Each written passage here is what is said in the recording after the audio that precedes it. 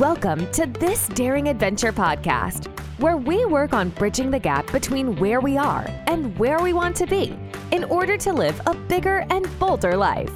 In this podcast, we will provide inspiration, tips, and skills you need to make your life the adventure you want it to be. Here's your host, mindset mentor, and life coach, Trista Gurton. Hey everybody, welcome to another episode of This Daring Adventure. Thank you so much for joining us today. Today I have a very special guest, my friend and colleague, Dr. Maggie Kang. Welcome. Thank you.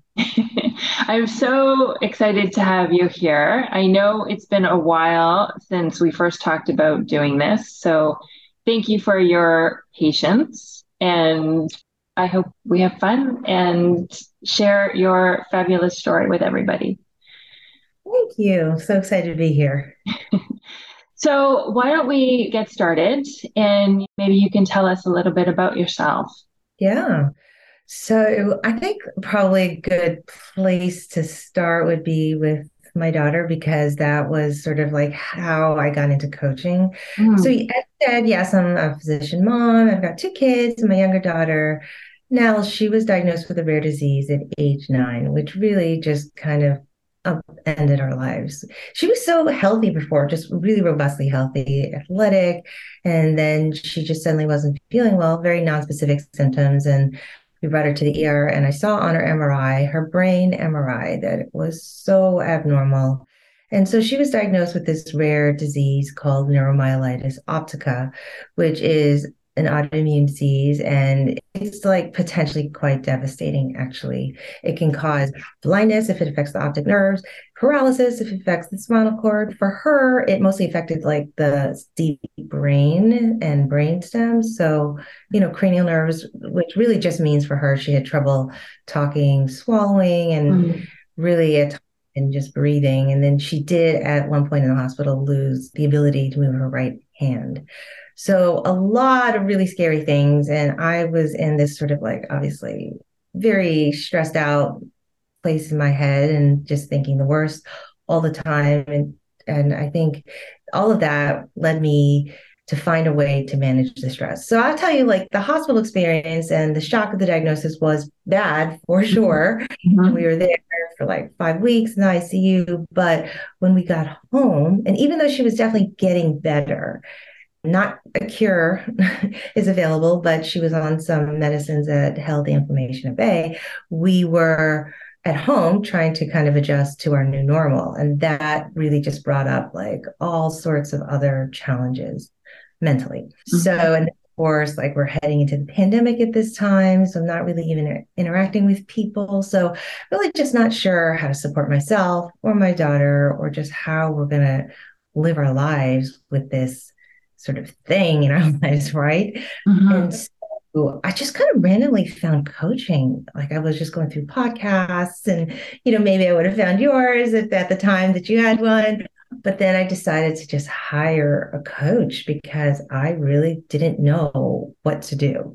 Right. And so I did. And I learned all sorts of like really valuable ways to kind of manage my day-to-day stress. And as you know, and this is like the crux of all coaching and everything that I'm doing right now, is that everything is really a choice to think a certain way about your situation. And although that does sound like pretty basic and like maybe you've heard that before, I think I really came to understand what that means. So fast forward, a couple of years when I decided to put it all into a TEDx talk. And the reason why I decided to do a TEDx talk was because a lot of people hadn't seen us for quite some time. Like they knew we had this devastating disease and this horribly traumatic experience. And then, we were in the pandemic and everyone was out of school. And then we showed up again and we looked much better. And they were like, wait, what happened? How did you manage? This is fantastic. And I just couldn't really sit down with every single person to tell them my journey and like how we can manage this. So I decided to put in a TEDx talk. And so with TED Talks, you can't just go on stage and just tell them your little story. You have to have a message. So the message that I decided to share was the difference between pain and suffering. And that all comes down to a choice, really. So it's this idea that when you have pain in your life, and pain is actually part of life, right? Like we know in the coaching world, I think there's sometimes this idea that we should all be happy. And if we're not, there's a problem. But of course, that's really not the case. There is pain and loss and grief, and we really all need to feel that. So, my daughter was diagnosed. I was grieving the loss of like who she was before that and dealing with the trauma of like, what are we dealing with now? And what does this mean going forward? But I really just couldn't get there. I just really didn't want to feel that pain or emotion. I was just not like a big fan of emotion, by the way, back then. And so now I understand the value of it, because had I kind of just sat with it and really just kind of absorbed all of just the sort of sadness and the grief and the loss, I think I would have done better. But instead, what I did was that I went into kind of fix it mode, which I guess is sort of like the way I am in the hospital, like the way we are when we train as doctors, right? So I was like, okay, we're going to call this person, we're going to do this, we're going to do this, and this is all going to be good. And we're going to get back to our normal lives. That was my goal, which of course couldn't happen. Like there was no cure, and most people had never even heard of her disease. So here I was trying to create something that just wasn't. And that was how I created my suffering. So when I couldn't fix it, I went to blame mode, like on her mom, on her physician, like, why can't I fix this? There's something wrong with me. And why didn't I take her to the ER sooner? Why didn't I consider this diagnosis? Like, why did any of this happen? I just thought there's some crazy reason that it was like at the core of it that I had done something wrong, that I was like inadequate somehow as her mom and all of that. Like, I know it doesn't make sense like at all when I'm saying it, but this is what was happening in my head. And I had heard this guy, Haruki Murakami, is an author, and he's known for this quote, pain is inevitable, suffering is optional. And that's sometimes credited to, really, it's probably originated with the Buddhists, and other people have said it. But when I heard, and I read this online, this quote, and I was like, wait, what? Really? Suffering? I thought pain and suffering were just like, it happens. And like, what are you going to do about it? And you're just very unlucky if it happens to you, right? Not the case. This is sort of like earth-shattering news to me, right? Yeah. So feeling the pain was the pain. And finally, when I realized that, I did go back and I really kind of sat and processed my pain. Part of why I didn't want to do it at first was because I thought I was going to get lost in it, like kind of get sucked into sort of like that black hole of emotion and be like stuck in depression, that type of thing. I just thought, no, I had to keep moving. Like, I can't go there. Like, I can't afford that emotion, that kind of thing. Turns out that's actually not the case. Like, it's crazy. Actually, if you accept that pain and you move through it, it doesn't actually last that long. I mean, it's shocking. So when I did that, I sort of moved through it and I came out on the other side, sort of like being able to see things in a different way. Like, yes, my kid has this disease, but we're actually managing and we're learning to sort of like, I don't know, become different people. Like, our family became tighter, we were more supportive, and we started to understand things in ways that we couldn't have before, like understanding sort of the plight of other people who are maybe like struggling with rare disease and maybe have never even been diagnosed with anything, and just go on their day-to-day journey of trying to figure it out and experiencing pain and not knowing what's happening with that. So I just feel like I've come into this place of like understanding. And so it has propelled me and my daughter to want to get involved in rare disease advocacy. We've joined we're part of the Sumira Foundation for NMO. Oh, so her disease is neuromyelitis optica. It's also called MO. And so it's a rare disease foundation for this particular disease. We've met a whole community of amazing people. And so I do feel like our lives have opened up. It has changed. We have become different. And all of that sort of happened when we kind of like moved through this pain of like, it was a dark, definite place, Sure. but there was always sort of like this light at the end of the tunnel. It never felt to me like it was this permanent place of darkness, Mm. which is, I fear of most people. And it was my fear too, Mm. until I learned that there was another way. Like once you do process that pain, you do find something on the other side. Right. Yeah. And it's the story that you tell yourself, right? Like you talk in your TED Talk about choosing a new thought. And I think that's so Yeah, important. right. It's totally about the story, right? My former story was, oh, I'm this inadequate mom. I didn't do this right. I'm to blame. And all of that was a terrible story that I lived with for like, I think 2 years. It was really bad. Okay. You just make a different choice about how you want to look at things. Absolutely. Right. And then you started showing up completely differently, I imagine, for your daughter, because you Yeah, mentioned, I think at one point, right? Yeah. totally different. I know. Yeah. I honestly thought I was annoying everyone in my family. Like when I was at the peak of my stress. So imagine this. I wasn't sleeping. I wasn't eating well. I like gained all sorts of, weight. I was feeling unhealthy and I was really just kind of on edge. Like we were all in this house during the pandemic. You can't imagine, like nobody wanted to be in the same room. Right. And so when I kind of like accepted the pain and I moved through that, I was like calmer Mm. afterwards, Mhm. realizing that I was actually not to blame. And really, it wasn't about blame. Like, nobody is to blame.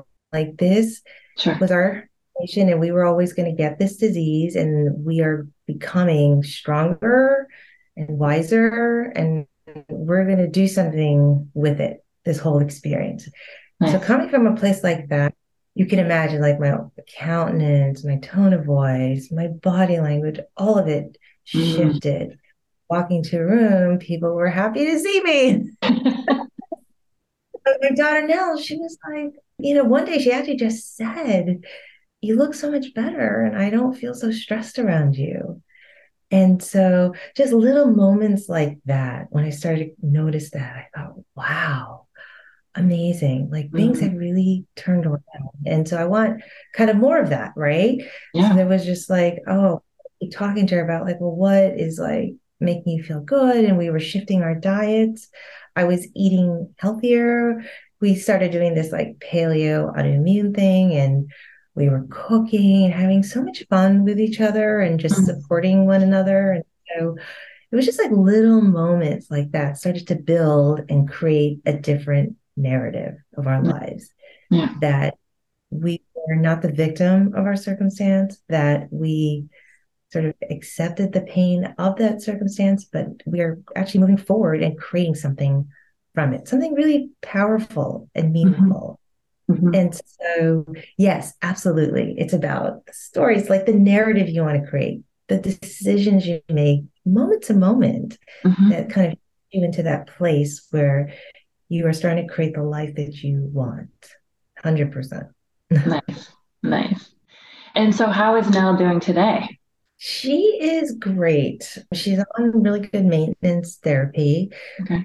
We have a lot of support from the foundation and all like the experts in this rare disease, which I think would be really hard to come by if we were just kind of solo in our world and I'd be looking up doctors online and how do I connect, that type of thing. Like working with this foundation has been a game changer. And I actually recommend that for anybody who has a rare disease, try to connect if there's a foundation or maybe even consider creating one, Mhm. because it really like brings a community of support together. You get Okay. to learn your disease, you get to raise money for research, you get to like connect with all the sort of world experts on your disease, and it's just fantastic. And so now the foundation has been really amazing. They've gone global. So now we know doctors in, Europe and Asia and Africa and Latin America who are studying this disease, and everybody's sort of pooling their data, which doesn't always happen, by the way. Okay. But this is a community where people really want to, pool their information because there are not that many people with this disease, obviously, because it's rare. So Yeah. you really want to get all the information together to see what can be discovered. Okay. Okay. Nice. And she's written a book, I saw. Oh, yes. Thank you. Yes. So, in the same way that I wanted to share my story on the TED stage, like Nell has written a book. And part of that came about because transitioning to her school was so hard after her Mm, hospital. I mean, she was so tired. Some days she was in a wheelchair and she just mm, really could not get on board with fifth grade, right? Like, how hard is that? I mean, it's like these kids have no idea what she went through. She was gone for like half the year. She shows up and here she is in fifth grade. And she's feeling like nobody gets her and she doesn't fit in and all of that. So she talks to her language arts teacher. Actually, her name is Claire Norris. And I mentioned her just because there was a CBS News clip that they did about their story, which I will get to in just a second. I know, it's so amazing. So Nell's having such a hard time sort of transitioning back to her kid life that her teacher said, here's a journal, go home and like really just pour out your heart. And, this is going to help you process your pain, right? mm. And so she did that every night, really religiously. And so at the end of the year, she had this whole notebook filled with multiple entries. And so we decided to put that into a book. So that's the way the book sort of reads. But she also like goes back in time and describes like her day to day in the hospital and what was Mm, helpful and mm. it's not, and just kind of like what to expect if you happen to be a kid or young adult that is in the hospital for a long time. Okay. So it was great. Like there was no book kind of written like this. And that's also the reason why she wanted to do it, because I think she was looking for a book to help her kind of manage all of everything that was going on. But really, there wasn't anything out there. So she Mm, did. So she published the book. So she had the diagnosis at 9, and the book was published at age 12. And then it was picked up on the CBS Evening News. And Nora Donald put her at the end, like, feel good story. So there was a picture of Nell, hospital experience, the book. And then they did the story around her teacher and Nell. So they had this whole dialogue with the two of them in our backyard. And nice. I know, right? And that in turn, this is just like the craziness of how life happens. So when, she got picked up on the CBS Evening News, that pinged the Sumire Foundation for NMO because we didn't know about this foundation at first. And she got the alert on her phone to say, oh, there's a kid with this disease. And she was just on CBS News. So then she reached out to Now, the foundation, and asked her to be a part of it. And so that was just like such a fantastic sort of connection of little pieces that I would have never obviously been able to put together myself going Mm, forward.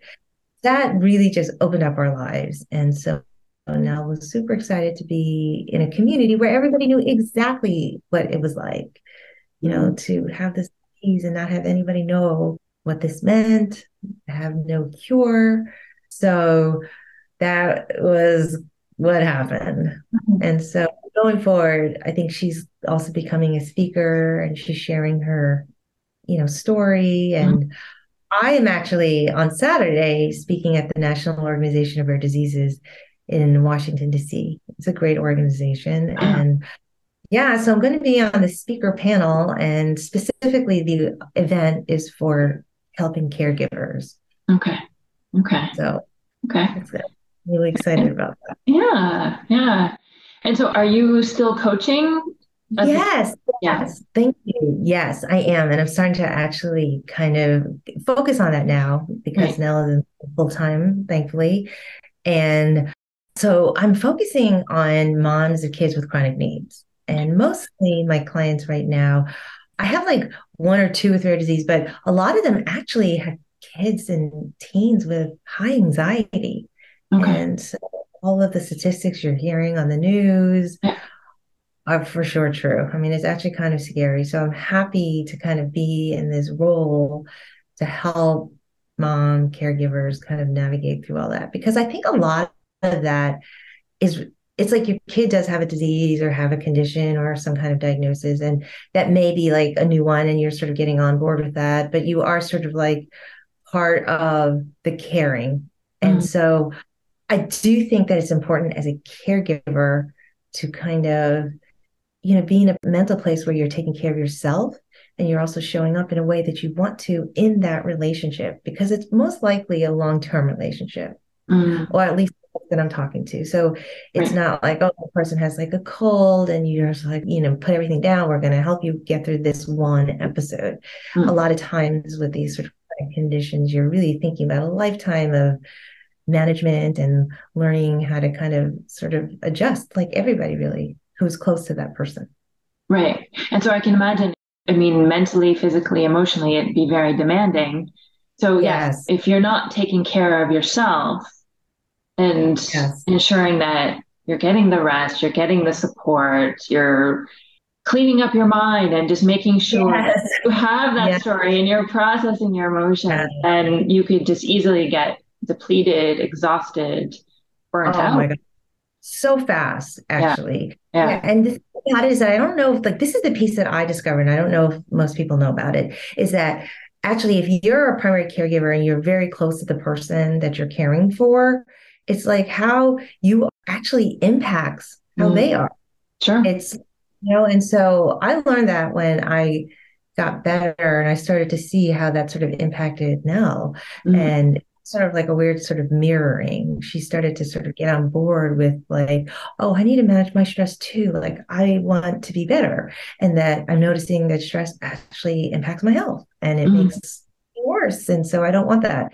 So it was like, we didn't even have an active conversation about it. I don't think. I think it was just sort of this like understanding that like we all kind of want to be better. We notice that there are things that we notice in each other that just seem better. Like, and for me, when she was observing me, like how I was managing my stress, how I looked in the morning when I actually slept, Mm-hmm. that taking walks because it helped my mood and in turn showed up in a better way for her. And that I was like looking at recipes and finding ways to be healthier. And that all sort of increased our energy and just happiness. So I do think there is like a great importance of not only self care for you, but that it also impacts that other person that you're very close to. Right. And I'll give you an example. Do you think that something I see with a lot of moms who want their kids to be well, right? You always want your kid to be happy. That's just kind of the way it is, I guess. But you'll like unconsciously kind of put pressure on your kid to be happier. Like, oh, you're so stressed and anxious about this thing. Well, don't be. It's okay. It's fine. You're fine. And you can just get over it and that type of thing. And that's Mm. not helpful to the person. And it's because you're showing up in a way where you're nervous about it and you're anxious about it and you just want them to get better, right? And that doesn't help anybody. So it's kind of like you sort of just kind of recognize that in yourself and you take some time to, I don't know, take a walk or whatever it is that's helpful to you, then you can just kind of get into the space of like, okay, I actually want to be supportive. Like, how can I be that person? Mm. And you don't come in with all of your own like wanting energy and like your controlling energy, which, Yeah. with all good intentions, I think we have that tendency as Yeah. moms or maybe primary caregiver. Right. Yeah. And it's almost like you want them to feel better so that you can feel better. But Right. it actually has, 100%. it doesn't work like that. I sure for that person. Like if it's a kid, like, it's just a lot of pressure. Yeah. And so, yeah, I think it's just like stepping back and recognizing all of that. Right. Yes. And I mean, as we learn in coaching, it's never the other person or the external circumstances that has that power to make us feel better, right? Like they can't do that. And so it always comes back to us and our thoughts. Yes. Yes. Right. And if you can sort of model in that way, like you're managing it and like the way you're thinking about it is that it's, we got this. Mm. It's so sad that you feel this way, but I'm here. And just sort of like that openness of like, there's a possibility of like what we can explore. And it's not this like grasping, needing energy that you're bringing to the Exactly. caregiving. Exactly. All right. So tell us a little bit about your TEDx experience because that's very cool. I think really it's amazing accomplishment. Thank you. I'm so funny. I'm glad you asked that because if you're thinking about doing TEDx talk, it's not as easy as you think to get on the stage. Like, I don't know why I just thought, oh, I just like go and apply. And of course they're going to call me. No, totally. Like, I had to go and like actually research how to do it. Like, and people hire coaches to Yeah. like get Yeah. like just the application process in and of itself was like very involved. And it's not because you're applying to just one big TEDx organization event. You were applying to all the little TEDx events. So TED on itself is like the bigger stage. TEDx is, the local places where my theme was like right in line with theirs. And so it worked out. And I think it was just because it all sort of matched up. And so that's how I did. But I am not someone who's typically comfortable being up on that stage in front of potentially millions of people. So getting my mind to that point was, I think, a work in itself. Yeah. So I wrote the song and I was super happy with the content, but it was like the delivery that I was having trouble with. People were like, you need to bring your emotion. You can't just like talk like you're giving a medical conference. It cannot be boring. And I was like, what? And so, oh yeah, that was hard. But like my family really helped me with that. And it was actually kind of funny. They were like, stop, Mom, you need more emotion. You need to just like almost be on the brink of tears. And I was like, what? So it was that kind of thing. So I didn't break down on the stage, but I took pauses where I needed to. And I took the audience to places where it was very traumatic and difficult. And I think I started with a happy story. So there was a lot of like emotion. Once I tapped into it, but it was super hard for me. Yeah, I can see. I mean, it's obvious, that it does take a lot of work and preparation, but I think, you did a beautiful job. So congratulations. Thank you. And I'm so happy when people see it and feel like they from it. But what's so interesting? I guess something a little different from it. Because when I wrote the talk, it was with the intention of like trying to address the sort of mom, parent, caregiver audience, people who have kids, with either medical or emotional or any kind of challenge. But it has really opened up, like men have seen it and got something out of it. It was shown at my daughter's middle school assembly. And when I went to her school, like, all these 7th grade girls came up to me and saying that they appreciated my talk. A lot of high school kids have come up. So that has really been rewarding, really rewarding. Good. All right. Well, do you have anything else you want to leave our listeners with before we close out? Any final words of advice or anything? Yeah. Well, I mean, I guess just like kind of talking about the TED Talk really, TEDx Talk is just that I think in life, really, when things happen, I guess don't resist feeling pain. Really consider just kind of sitting down in a quiet place and just saying, I don't feel good about that. Or, maybe you had an experience of rejection or you lost your job or something happened. I mean, maybe you get a diagnosis. I don't know. Anything like that is really just like a part of life experience. And it's a choice to feel it. And it's also a choice to not create suffering. And if that's not clear, just listen to my TED Talk and maybe it is clearer. If you have any questions, feel free to email me through my website, which is, www.maggiekangmd.com. And if you're interested in learning more, I'm going to be starting a newsletter where I do share a monthly sort of new way of thinking about things tip, if you will. Mm-hmm. Perfect. All right. We'll make sure that the links to all of that are in the show notes. Make sure we get the TED Talk and Nell's book and the foundation and everything in there, your website and whatnot. So great. Thank you so much. I think this will be helpful to a lot of people. Oh, I hope so. This was so fun, Trista. Thank you. You're most welcome. Thank you again for joining me and thank you for your patience. And thank you everybody for listening. And if you have any questions, please feel free to email me. And then email address will be in the show notes. And as well, if you're interested in trying coaching for yourself, the link to my calendar will also be in the show notes and you can schedule your private 1-hour coaching session and try coaching for yourself. Thanks, everybody. Talk to you next time. Bye-bye. Thank you for listening to This Daring Adventure podcast with your host, Trista Gurton. We hope you enjoyed the tips and conversations on how to get excited about life again. As always, you can head to tristagurton.com for additional resources and to book a one-on-one coaching session. You can also follow Trista on Instagram at Trista V. Gurton. don't forget to subscribe, rate, and review us on Apple Podcasts. Thanks again for tuning in, and we'll see you next time.